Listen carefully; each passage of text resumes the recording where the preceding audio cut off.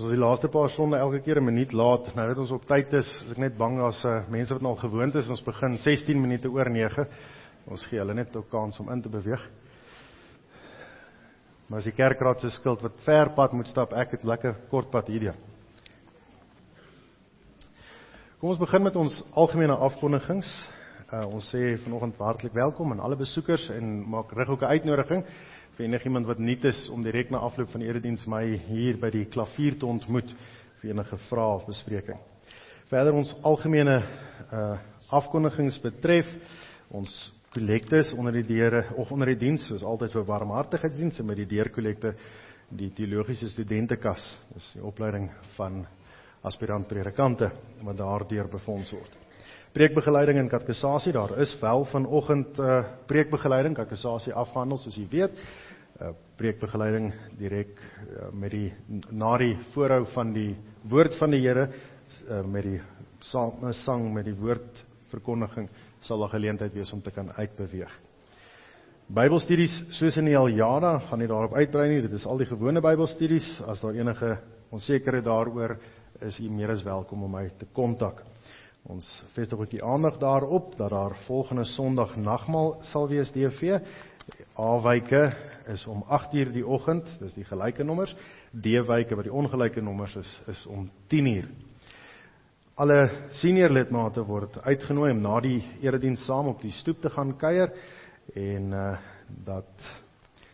vestig graag ook die senior lidmate se aandag die beriggie in hierdie verband op bladsy 7 van die Aljada. Vir die kinders is daar koekies waar die tee en koffie bedien word, op die normale plek met ander woorde.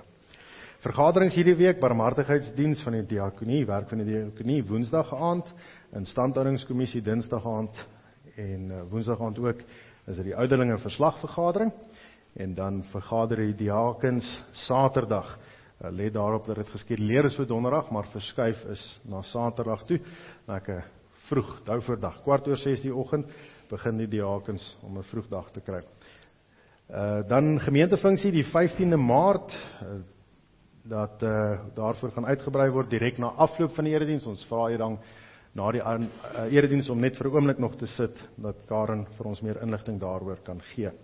Dan net weer eens, verlede Sondag is dit ook afgekondig, maar daar is gevra dat net die aandag daarop van vestig, dat die sisters se masterchef funksie nie 'n sisters funksie is nie, bloot net deur die sisters aangebied. As iemand enige onsekerheid het oor die omvang van wat dit is en hoe dit gaan werk, daar is Google Docs, nee, wat is die ding? Is dit 'n Google vorm? Ek is tegnologies gestremd. 'n Google vorm wat uitgestuur is, en al die inligting is op daardie Google vorm. As jy na die Google vorm gaan kyk, sal hopelik alle vrae beantwoord word. Dan, dis ons algemene afkondigings wat ons lief en leed en lidmaatsake betref. Verjaarsdae hierdie week, soos in die Aljada vermeld, geluk aan almal wat verjaar hierdie week, en besonder ook so broeder Hans Skril van D21, wat die 19de Februarie sy 80ste verjaarsdag vier. En dan ook saam met Dominee Dani en sy gesin, wens ons vir Suster Liesel baie hartlik geluk met haar verjaarsdag ook. Dan wat meelewing betref, Minay Kreer gaan die week in vir 'n opname in hospitaal toetse te doen. Hulle vermoed dat dit 'n hartklep is wat lek. En dan Marisel Herselman van D03 se ouma. Is hierdie nou reg? Is dit nie ook op 'n prosedure wat sy ondergaan nie? Dion, is 'n prosedure wat sy ondergaan? Albei, en dat haar ouma oorlede is. Ekskuus, ek het nie geluister in die klas nie. Dit is dan ons meelewing wat ons lidmaatsake betref, met is ons attestate. Immigreer na Australië is broeder Rian en Zulike de Pre met een dooplidmaat Carly. Hulle is nog nie weg nie, maar hulle in die komende week vertrek hulle. Ons bid hulle ook spoedige reis toe, en dat hulle ook daar vinnig 'n geestelike tuiste mag vind, nie net in die kerk nie, maar ook in die nuwe land en kontinent wat hulle betree. En dan na die gereformeerde kerk Tsanin, broeder Jan Ray Pretorius, na Wapatrand, broeder Louis en Magriet van der Walt. En dan gemeenskap opgesê met die gereformeerde kerk, broeder Olaf Burger, daar die Volle Evangelie Kerk in Caledon in die Kaap, en NG Tygerpoort, Suster Suret Greiling met die dooplidmaat Mia. Ons bid dat hulle ook almal spoedig 'n geestelike tuiste mag vind, daar waar hulle self sal vestig.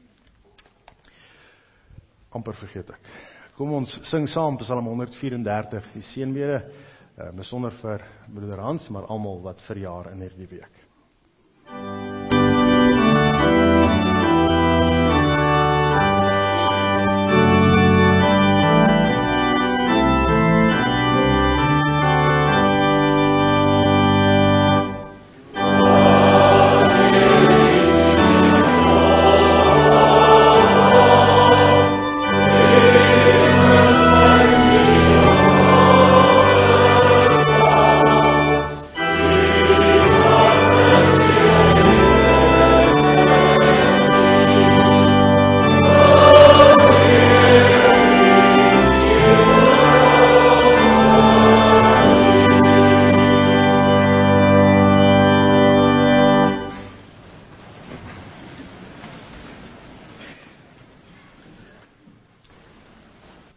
Geliefde gemeente van ons Here Jesus Christus, ons vestig ons aandag op ons enigste hoop, Verlosser en Here. En ons verklaar in geloofsgemeenskap saam, dat ons hulp is in die naam van die Here, wat hemel en aarde gemaak het, wat trou bly tot in alle ewigheid, en die werke van sy hande nooit laat vaar nie.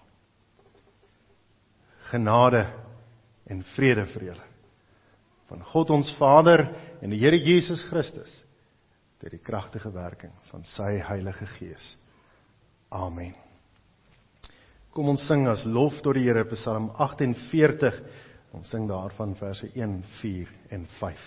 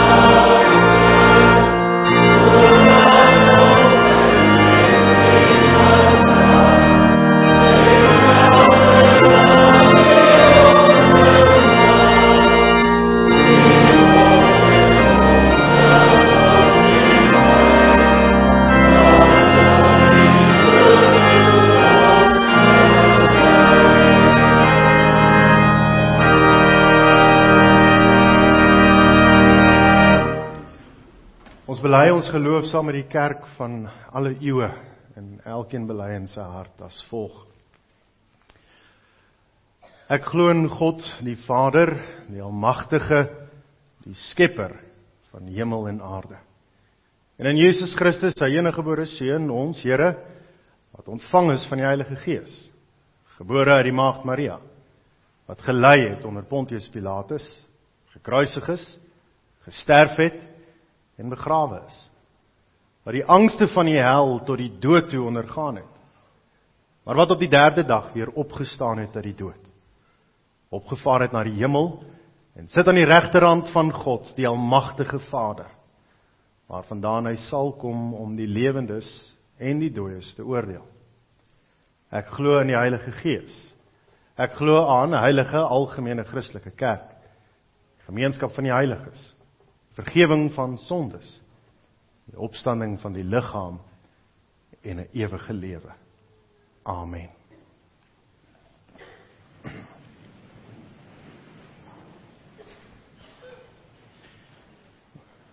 Ons luister ook nou saam na die wet van die Here, soos wat hy dit vir ons laat opteken het in Eksodus hoofstuk 20.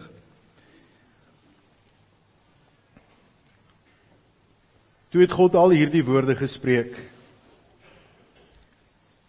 Ek is die Here jou God, wat jou uit Egipte land, uit die plek van slawerny uitgelei het. Jy mag naas my nie ander gode hê nie. Jy mag nie vir jou 'n gesnede beeld maak nie. Enige afbeelding van wat in die hemelruim daarbo, of op die aarde hieronder, of in die water onder die aarde is nie. Jy mag nie voor hulle in aanbidding buig nie, en jy mag hulle nie dien nie. Want ek, die Here jou God, is 'n besitlike God, wat kinders laat boet vir die sondeskuld van ouers, selfs die 3de en 4de geslag van hulle wat my verwerp, maar troue liefde bewys aan duisende, aan hulle wat my liefhet en my gebooie nakom. Jy mag die naam van die Here jou God nie misbruik nie, want die Here sal hulle wat sy naam misbruik nie ongestraf laat nie. Gedenk die Sabbatdag deur dit heilig te hou. 6 dae moet jy werk en alles doen wat jy moet, maar die 7de dag is 'n Sabbat ter ere van die Here jou God. Jy mag geen werk doen nie. Jy en jou seun en jou dogter, en jou slaaf en jou slavin, jou diere en jou vreemdeling wat by jou is nie.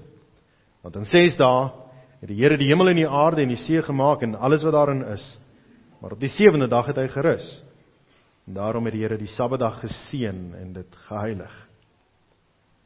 Behandel jou vader en jou moeder met eerbied, sodat jy lang kan leef op die grond wat die Here jou God vir jou gaan gee. Jy mag nie moord pleeg nie. Jy mag nie egbreek pleeg nie. Jy mag nie steel nie. Jy mag nie vals getuig teen jou naaste nie. Jy mag nie jou naaste se huis begeer nie. Jy mag nie jou naaste se vrou begeer nie. Ook nie sy slawe en slavinne, sy beeste en donkies nie. Enige iets wat aan jou naaste behoort nie. In antwoord op die wet van die Here sing ons saam uit Psalm 62, sing daarvan verse 1, 5 en 8. Amen.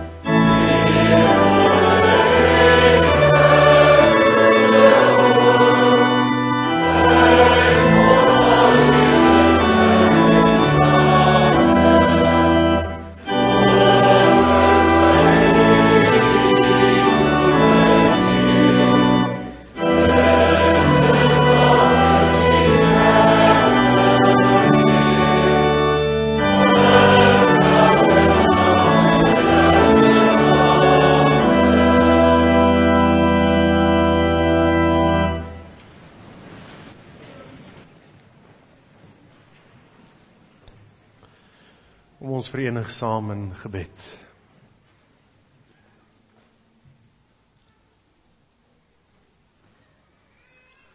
Ons almagtige God en Hemelse Vader, ons dank U vir nog 'n rusdag waarmee U ons begroet.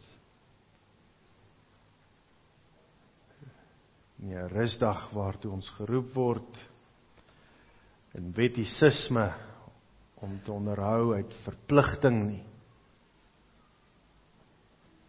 Maar 'n rusdag in ons Here Jesus Christus. 'n Rusdag vanuit die opstanding van ons Here en Verlosser. Om waarlik te rus en vrede by U te mag vind. Maar dat ons hierdie dag ook reg wil bely. Anders as elke ander dag. Nie in terme van ons toewyding en ons geloof in U nie. Maar juis om as merker in ons lewe daar te laat. As vertrekpunt vir elke dag. Ja, om saam met die psalmdigter te kan sê dat ons U wil loof en prys in die oggend en in die aand. Dat ons dag begin en eindig met 'n lofsang wat opreis na die hemele. Dat ons op geen manier vanuit verpligting hierdie dinge sal doen nie. Maar Here, bloot vanuit 'n belydenis en erkenning van wie U is en wat U in ons lewens tot stand gebring het. Wat wie ons is en wat ons het, U alleen daarvoor kan dank. Dat dit U is wat geloof gee, dat dit U is wat gawes skenk, dat dit U is wat deur die ganse geskiedenis heen en deur die ganse aarde oor in beheer is, uitkomste bewerk. Ja, dat ons, soos U dit in U woord vir ons beskryf, saam met die wêreld sug met verlange tot die wederkoms van ons Here Jesus. Dat ons sug asof in geboortepyne. Want ons weet dat die pyn en leed van hierdie lewe nie sonder hoop en verwagting is van nuwe lewe nie. Nou hier die beeld, die huis van geboortepyne en geboorte, vir ons voorhou om hoop by ons aan te wakker. Maar Here, is ons hoop nie slegs op die wederkoms van Christus nie, maar ook so in hierdie lewe. Menslik gesproke is dit soms moeilik.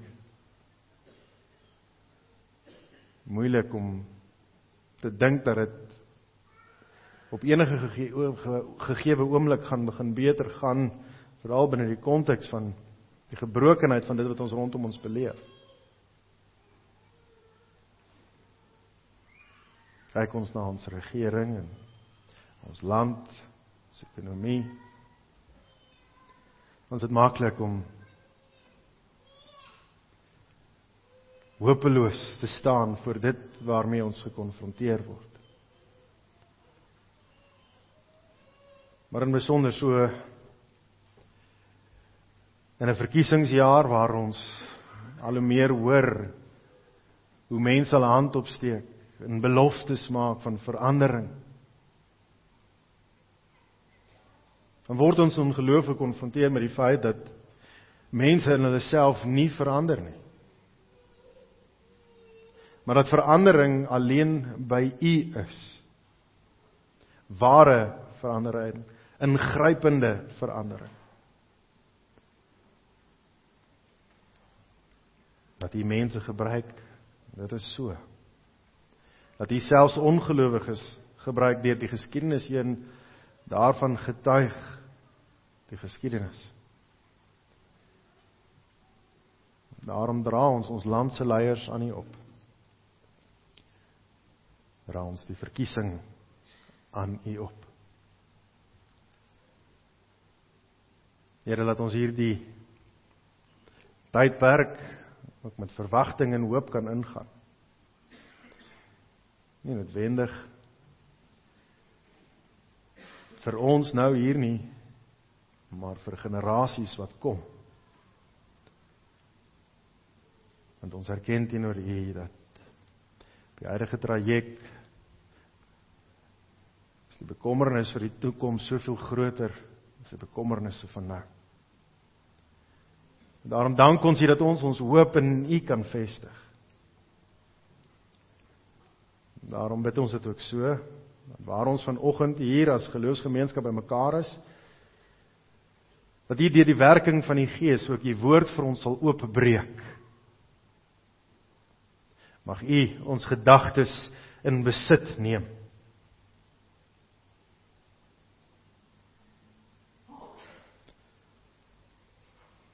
Mag ons ore vestig op dit wat U sê, en mag dit U alleen wees wat aan die woord is.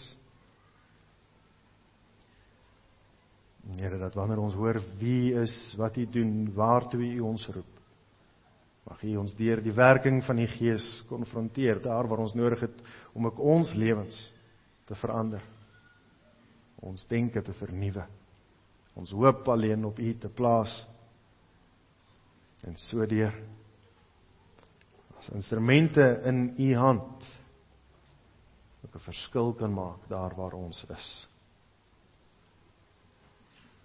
Ons dink dan ook so aan elkeen onder ons wat deur siekte beproef word, deur omstandighede van die lewe, verdrukking ondergaan, beproewing beleef. Mag U hulle ook opbeer, mag U nuwe lewenskragte gee, daar waar dit U wil is, volkome herstel. Want in al ons omstandighede, na liggaam en siel, Here, is ons hoop alleen in U. Maar Here, omdat ons hierdie dinge nie vanuit onsself kan bid nie, daarom pleit ons dit in die naam van ons Verlosser en Here, Jesus Christus. Amen.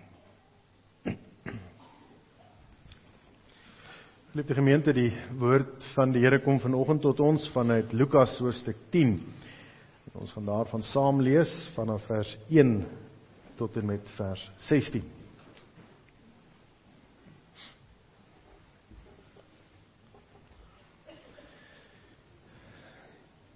Hierna het die Here nog 72 ander aangewys en hulle 2 voor hom uitgestuur na elke dorp en plek wat hy nog wou besoek. Hy het vir hulle gesê, die oes is groot, maar die arbeiders min. Daarom moet julle bid tot die Here, aan wie die oes behoort, om arbeiders uit te stuur vir sy oes. Gaan nou. Kyk, ek stuur julle soos lammers tussen wolwe in. Moenie 'n beursie of 'n reisak of sandale saamdra nie. En moet niemand langs die pad groet nie. Watter huis julle ook al binne gaan, sê eers vrede vir hierdie huis. As daar 'n vredelewende mens woon, sal julle vrede op hom rus. Anders sal dit na julle terugkeer. Bly dan in dieselfde huis terwyl hulle eet en drink wat hulle aanbied. Want die arbeider is sy loon werd. Moenie van huis tot huis rondtrek nie. As julle in 'n dorp kom en die mense verwelkom julle, eet wat aan julle voorgesit word. Maak die siekes wat daar is gesond en sê vir hulle, vir julle is die koninkryk van God op hande. Maar as julle in 'n dorp kom, waar hulle julle nie verwelkom nie, gaan dan uit in die strate en sê, selfs die stof van julle dorp wat aan ons voete kleef, vee ons af as aanklag teen julle. Maar dit moet julle weet, die koninkryk van God is op hande. Ek sê vir julle, vir die mense van Sodom sal dit op daardie dag draagliker wees as vir daardie dorp. Wee jou Chorazin, wee jou Betsaida. Want as die kragtige dade wat in julle plaasgevind het in Tyrus en Sidon gebeur het, sou hulle lankal in sak en as gesit en hulle bekeer het. Maar vir Tyrus en Sidon sal dit op die oordeelsdag draagliker wees as vir julle. En jy, Kapernaum, sal jy tot die hemel toe verhoog word? Nee, jy sal na Hades afdaal. Wie na julle luister, luister na my. En wie julle verwerp, verwerp my. En wie my verwerp, verwerp hom wat my gestuur het. Tot sover vanuit die woord van die Here. As deel van ons woordverkondiging gaan ons ook nou saam sing. Ons sing Psalm 119, verse 48, 49 en 50. En daar is dan ook geleentheid vir die kinders om uit te beweeg na die preekbegeleiding.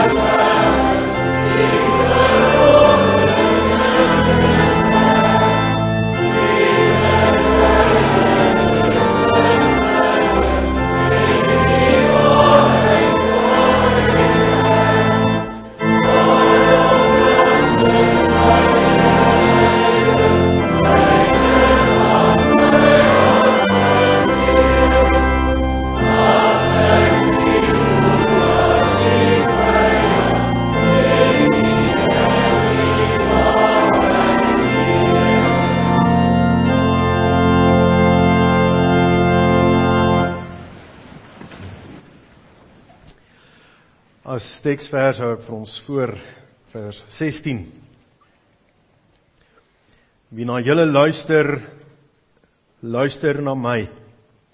En wie julle verwerp, verwerp my. En wie my verwerp, verwerp hom wat my gestuur het.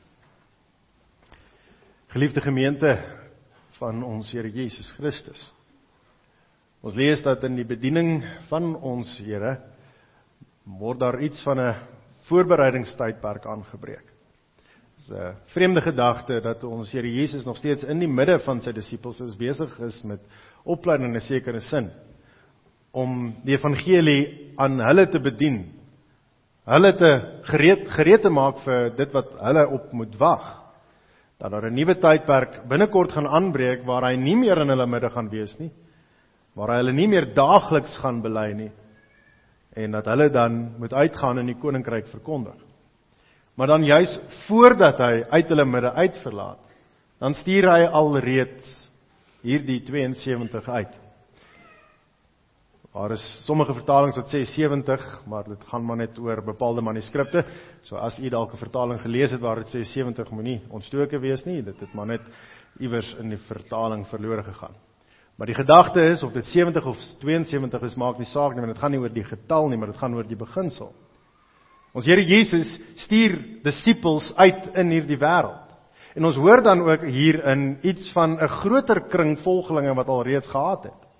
Dat dit nie maar net daardie 12 was wat rondom hom was elke dag, wat bekwaam was om die evangelie te verkondig nie. Want baie keer maak ons hier die denkfout moontlik, om te dink dat die 12 alleen die kennis en waarheid aangaande die koninkryk van God gehad het. Maar ons Here Jesus ag dit, dat daar hierdie 72 is, wat wel opgewasse is, wat genoegsame kennis het, om die wêreld te kan ingaan, en te kan gaan verkondig, dat hulle ook toegerus is. En dan alleen besef ons, dat dit iets te maak het, dalk met 'n persepsie en 'n praktyk wat ons oor die algemeen in die kerk het. Nie net in 'n gemeente nie, maar in die kerk wêreldwyd. Die gedagte van 'n verantwoordelikheid wat daar lê op voorgangers in die kerk, op predikante, ouderlinge, diakens, maar van die res van die gemeente in 'n sekere sin vrygestel word. Want in die era wat ons hiermee besig is in die konteks van die geskiedenis, is dit hoe dit ook vir ons voorgehou word. Die amptdraers van die tyd was die 12, en die res figureer amper glad nie. Hier en daar lees ons van 120 wat op 'n bepaalde plek bymekaar gekom word. Massas wat saamdrom, baie keer uit nuuskierigheid uit en om dalk kos te kon genereer. Maar die gedagte wat vir ons voorgehou word, is die klem val altyd op die binnekring. Tot ons hier lees van 72 wat uitgestuur word. Dan besef ons dat dit nie so is, dat dit bloot 12 was wat voorbereid was vir ons Here Jesus om op te vaar hemel toe, en dat ons Here Jesus die verantwoordelikheid op 12 gelaai het om die woord aan die wêreld te gaan verkondig nie. Nog voor sy vertrek stuur hy hierdie 72 dan alreeds in die wêreld in. In sekere sin iets van 'n voorbrand. Iets van 'n toetsloopie dalk vir daardie opgeleides. Want dan sien ons wanneer hulle terugkom, hoe hulle terugrapporteer aan die Here. Dat hulle verslag bring van dit wat hulle beleef het met opgewondenheid. En sê, Here, die mense het geluister en gehoor, en ons het duiwels uitgedryf, en selfs die duiwels het vir ons geluister. En ons sien iets van 'n momentum wat daar in die geleedere van ons Here Jesus besig is om te ontstaan. Dat die wat rondom hom vergader het, ook besef het, dat die kerk nie alleen gaan oor dit wat ons hier by mekaar hou nie. Dit gaan nie oor die instandhouding van 'n bepaalde plaaslike struktuurtjie nie, maar die evangelie bestem is vir Judea en Samaria en die uithoeke van die wêreld. Dat die woord van God in al 4 windrigtings sal moet versprei. En dat hulle wat toegerus is met die woord van God 'n verantwoordelikheid het. En dan beskryf ons Here Jesus dit ook wanneer hy hierdie disippels uitstuur. En hy berei hulle in 'n sekere sin voor vir dit wat hulle gaan teekom. Hy sê vir hulle, moet ook nie dink dat almal julle met oop arms gaan ontvang nie. Nee, ek stuur julle soos lammers, nie eers skape nie, soos lammers tussen wolwe in. Dan sê hy verder vir hulle, en moet ook nie te veel goeder saamvat nie. Hulle gaan weerloos.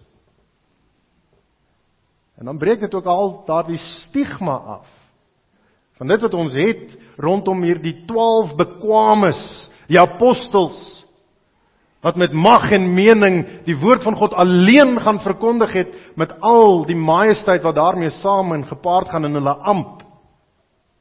Maar hier beskryf die Here dit vir ons. Hy stuur 72 randfigure in 'n sekere sin, weerloos, soos lammers tussen wolwe in. Sonder te veel middele, en sonder te veel prominensie. Want die Here sê vir ons, dit gaan nie oor die prominensie van die individu nie. Maar dit gaan oor die woord wat in die hart van die persoon leef. Dit gaan oor dit wat God tot stand bring. En nie die gestuurde nie. En dan kom die vermaning ook. En die Here sê dat wanneer julle dan hier tussen die mense gaan beweeg, en julle kry teenstand, dan het julle bepaalde getuienis om daarin ook te lewer. Dan hoor ons hier die simboliese, maar in daardie konteks dalk letterlike, in ons konteks vandag simboliese afskud, die stof van jou voete, te sê, ek is klaar hiermee. Ek gaan nie eers die stof wat ek by jou gekry het, saam met my wegvat nie. Want onthou dat die Here vir hulle sê, dis daar waar julle ontvang word, in die mense se huise ingenooi word, en kos kry, daar moet julle bly verkondig. Maar as die mense julle daar nie wil hê nie, as hulle nie julle kos wil aanbied nie, moenie eers hulle stof met julle saam wegvat nie. Dit wat in 'n sekere sin nutteloos is, en meer 'n bron van irritasie is, as 'n voordeel. Dis nie eers julle stof, wat die moeite werd is, om saam met my weg te vat nie, so hou maar julle kos ook. En is 'n sterk oordeel, wat die Here dan vir hierdie 72 gee, om in die midde van daardie volke te laat. En dan hoor ons hoe die Here dit vermaan. En dan is dit nie net die stede aanvanklik wat gehou word nie, maar hier in die slot, verwysend dan na Koppernaam, die tuisdorp van die apostel Petrus onder andere. En hoe die Here sê dat as geloof nie die enigste kenmerk is waaraan jy gekenmerk word nie. As hierdie dinge wat jy sien en hierdie dinge wat jy hoor nie definierend is vir hoe jou lewe lyk nie, dan kan jy maar eerder wens dat jy in Sodom of Gomorra gebly het met die oordeel van die swaal en vuur wat uit die hemel op hulle neergedaal het. Dit sal vir jou beter wees om so 'n einde te bereik as wanneer jy halstarrig die woord van God hoor en nie daarop reageer nie.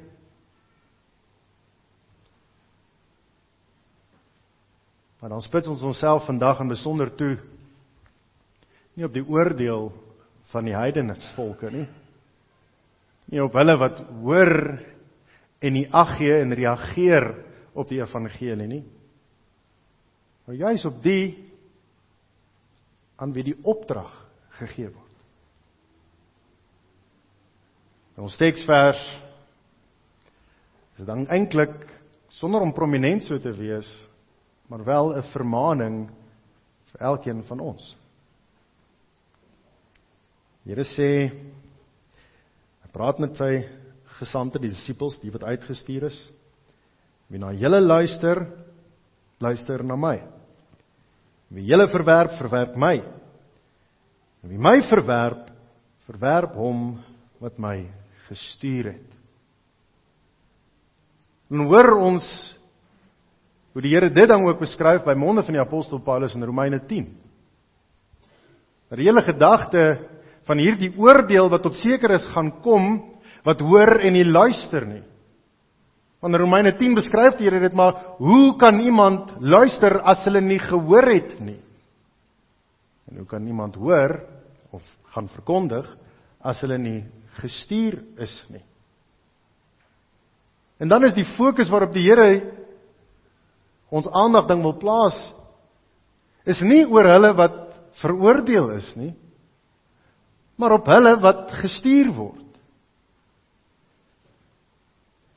Nie op die 12 nie, nie op die kerk as 'n institusie of 'n organisme nie, nie die struktuur wat ons hier plaaslik wil in stand hou nie, maar die verantwoordelikheid wat die kerk het.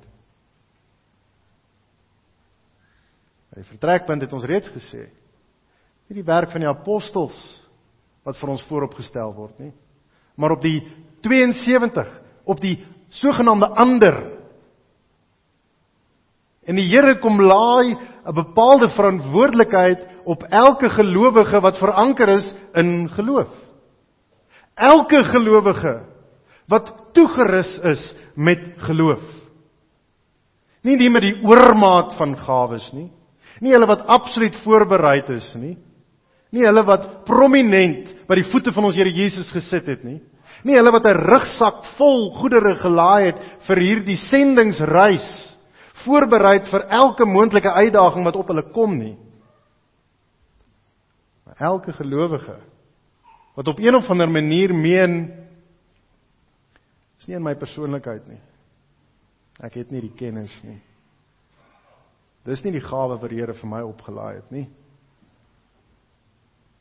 Ek beleef ongemak daarin. Ek is nie 'n prediker nie. Maar tog sê die Here vir ons, wanneer ons gesalf word met geloof, met die Gees van God, die verlossing in ons Here Jesus Christus, dan beklee elke gelowige die ampt van priester, profeet en koning. Dit is nie vir ons om te kies of ons deel sal wees van hierdie 72, spreekwoordelike 72, en in ons doen en laat dat die woord van God gaan verkondig nie. Maar dit is die verstek opsie. Ook beter Afrikaans, die default setting. Die vertrekpunt vir elke gelowige is dat ons hierdie wêreld moet ingaan so vol van geloof, hoop en verwagting, dat die koninkryk onlosmaakbaar sal wees van ons identiteit. Want geliefdes, dit sien ons in die wêreld waarin ons leef, oor die dinge waaroor mense bereid is om te getuig. Nou sê ek dit ook met 'n groot versigtiging in 'n stad soos Pretoria, waar daar soveel mense is wat gereed is om te getuig, soos die apostel Petrus het beskryf in 1 Petrus 3, oor die hoop wat in hulle lewe rondom 'n rugbyspan soos die Blou Bulle. Jy hoef nie vir hulle te vra of hulle 'n Blou Bulle ondersteuner is nie, jy weet dit. Dit is nie om neerhalig te wees oor 'n bepaalde rugbyspan nie. Dit is nie om te sê mens mag nie sport ondersteun nie. Maar in hoe mate is jou identiteit onlosmaakbaar van daardie bespan wat jy ondersteun, dat almal in jou vriendekring en mense wat jy nie eens noodwendig goed ken nie, weet dit is wie jy ondersteun. Weereens 'n gewaagde risiko, maar dieselfde met hoe weet jy iemand was in affies. En dit is nie op te pik op 'n spesifieke skool nie, maar om 'n bepaalde beginsel by u aan te wakker. Nog meer in die moderne tyd, terwyl ons nou besig is om op mense te pik, is die gedagte van hoe weet jy iemand is vegan? Hoe weet jy iemand doen crossfit? En dit is die stigmas van ons tyd. Dit is so onlosmaakbaar van daardie persoon se wese wat hulle doen, hulle ritme en hulle roetine. Dit is nie nodig om vrae te vra nie, jy weet dit. En hulle sal jou daaraan herinner as jy dalk moontlik sou vergeet. Maar die beginsel wat die Here vir ons oordra, geliefde broer en suster, is dit is wat geloof vir ons veronderstel is om te wees. Is daar mense wat na my kan kyk en wonder oor waar my lojaliteit lê? Kyk hulle na my en sê, ja, dalk is daardie persoon gelowig, dalk is dit 'n Christen. En dan bring dan in die veld van ondersoek die hele gedagte, ook, en ek het dit in 'n vorige preek ook al so gestel, verkondig die evangelie en as jy moet gebruik woorde. Woorde, die verkondiging van die evangelie van ons Here Jesus Christus, is ons primêre opdrag. Ek kan nie die evangelie verkondig sonder om die evangelie te verkondig nie. Natuurlik moet my lewe daarmee saam getuig. So sê die Here vir ons by monde van Jakobus, wys my jou geloof sonder dade en ek wys jou my geloof uit my dade. Dade is deel van die pakket, nie los daarvan nie. Maar geliefde broer en suster, ons Here Jesus stuur die 72 onbekwames randfigure uit in hierdie wêreld om die evangelie, wat deel van hulle wese is, wie hulle is, te gaan verkondig. En die vermaning vir ons in geloof, dan juis in die teks. As daar gepraat is van die vir wie dit beter sal wees op die dag van Gomorra, die dag van oordeel as vir Sodom en Gomorra, is dit verwys na hulle wat gehoor het en nie geluister het nie. Maar hoe kan hulle hoor as ons, as die kerk, nie getuig nie? Hardop uitroep, my verlosser en Here, dis al waarop ek my beroep. Want dan sê ons teks dit, en ek lees dit vir ons weer, wie na julle luister. Hoe kan hulle luister, as ons nie praat nie? En hoe kan daar 'n oordeel plaasvind oor hulle wat nie luister nie, as ons nie gepraat het nie? Liefde broer en suster, die Here vestig geloof in ons harte, sodat ons van daardie geloof sal gaan getuig.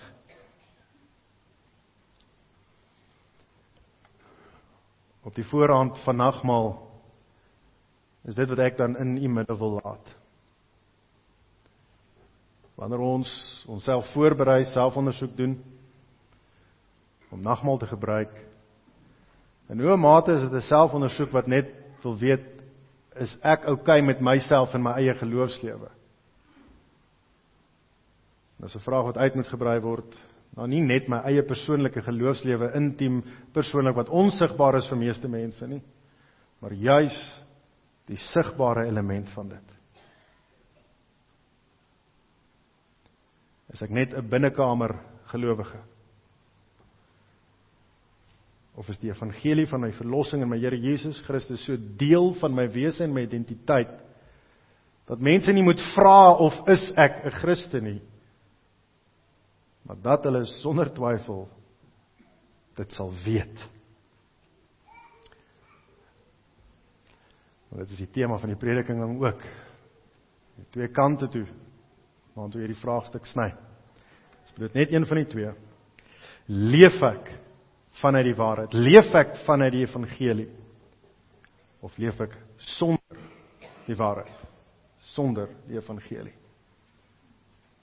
En dit is die enigste twee keuses waarmee ons gelaat word in geloof.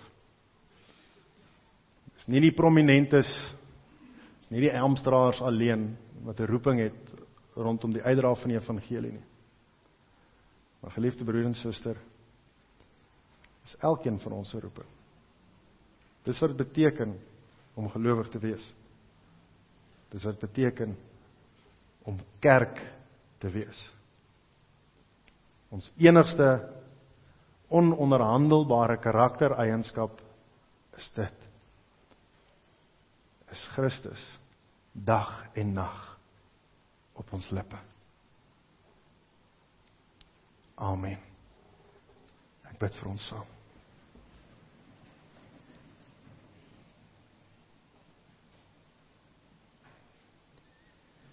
Ons almagtige God en hemelse Vader, ons dankie dat ons mag beroep op die regverdiging en die vryspraak in ons Here Jesus Christus. Dat ons nie op eie verdienste die reg het tot saligheid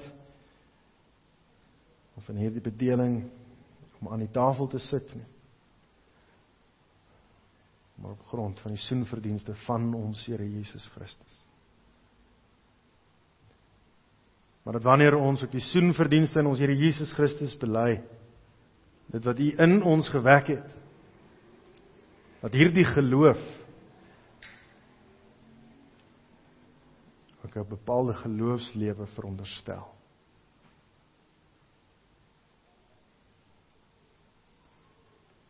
Here, maar ons kom ook tot U in 'n belydenis van ons eie swakheid.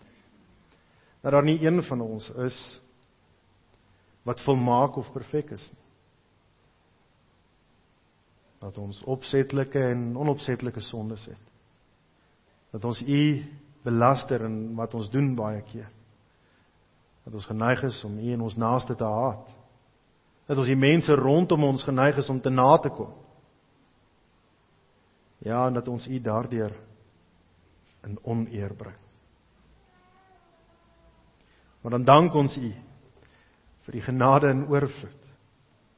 Dat U ons swakhede en ons tekortkominge nie toereken nie. Dan mag ons vanuit die verlossing wat aan ons geskenk is, die genade wat U ons gee, in dankbaarheid reageer. En mag ons dankbaarheid sigbaar wees. Mag dit sprekend wees. Onlosmaakbaar van ons karakter, ons wese en ons identiteit. Mag ons na onsself kyk en ander ook na ons.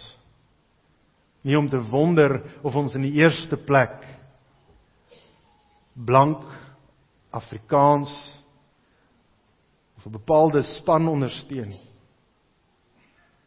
Maar wat voorop staan is ons identiteit en verbintenis met ons Here Jesus Christus. Wat wie ons is in U vormend is en bepalend is vir al ons verdere optredes. Here, mag ons nie vir U skaam nie, sodat ons eendag beskaamd voor U sal staan. Mag ons met ons verbintenis in U, wat hierdie week ingaan, as 'n riglyn vir hoe ons leef en wat ons doen, hoe ons praat, hoe ons verkondig, dat ons met sekerheid vir dit wat ons in U het, dat die verlossing in ons Here Jesus Christus saam mag gedenk aan die tafel waartoe U ons roep. Ons dankie dat ons dit so van U mag bid, op U mag hoop en vertrou, om elke dag, op die langer hoe meer, deur die werking van die Gees, die sekerheid en die manhaftigheid in ons te werk. En daarom dank ons dit, in die naam van ons Verlosser en Here, Jesus Christus. Amen. Ons gaan nou oor tot die afdra van die liefdegawe.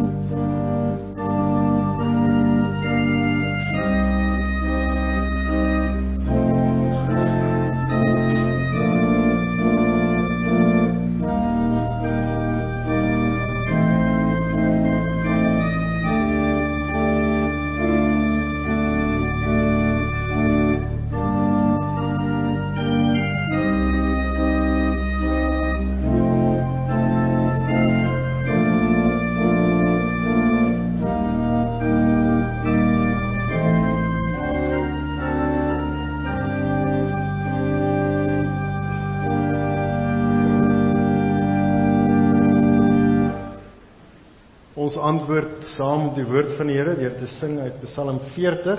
Ons gaan daarvan sing verse 1 en 4.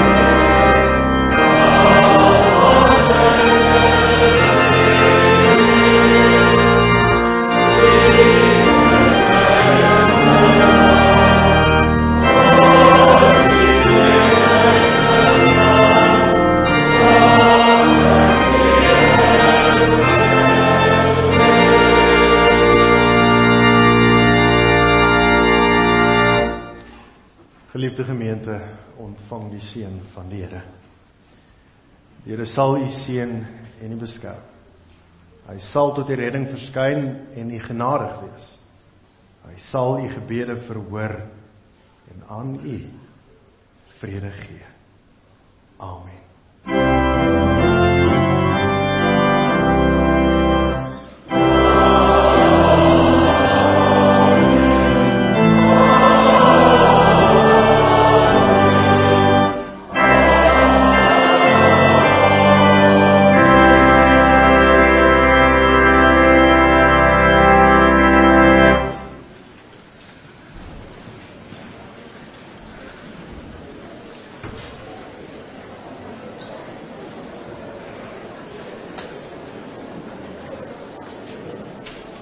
Goeiemôre gemeente, julle moet nie weggeloop nie, asseblief gun my net 'n minuut.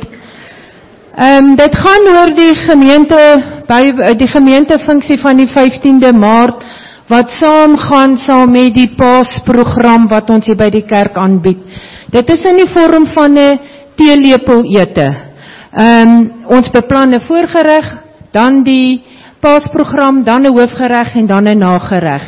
As enige iemand bereid is om te help met 'n gereg of met die voorbereiding of met die opruiming of die waar ook al jy jou hande kan gebruik om te help, asseblief sal ek baie bly wees as julle my sal kontak.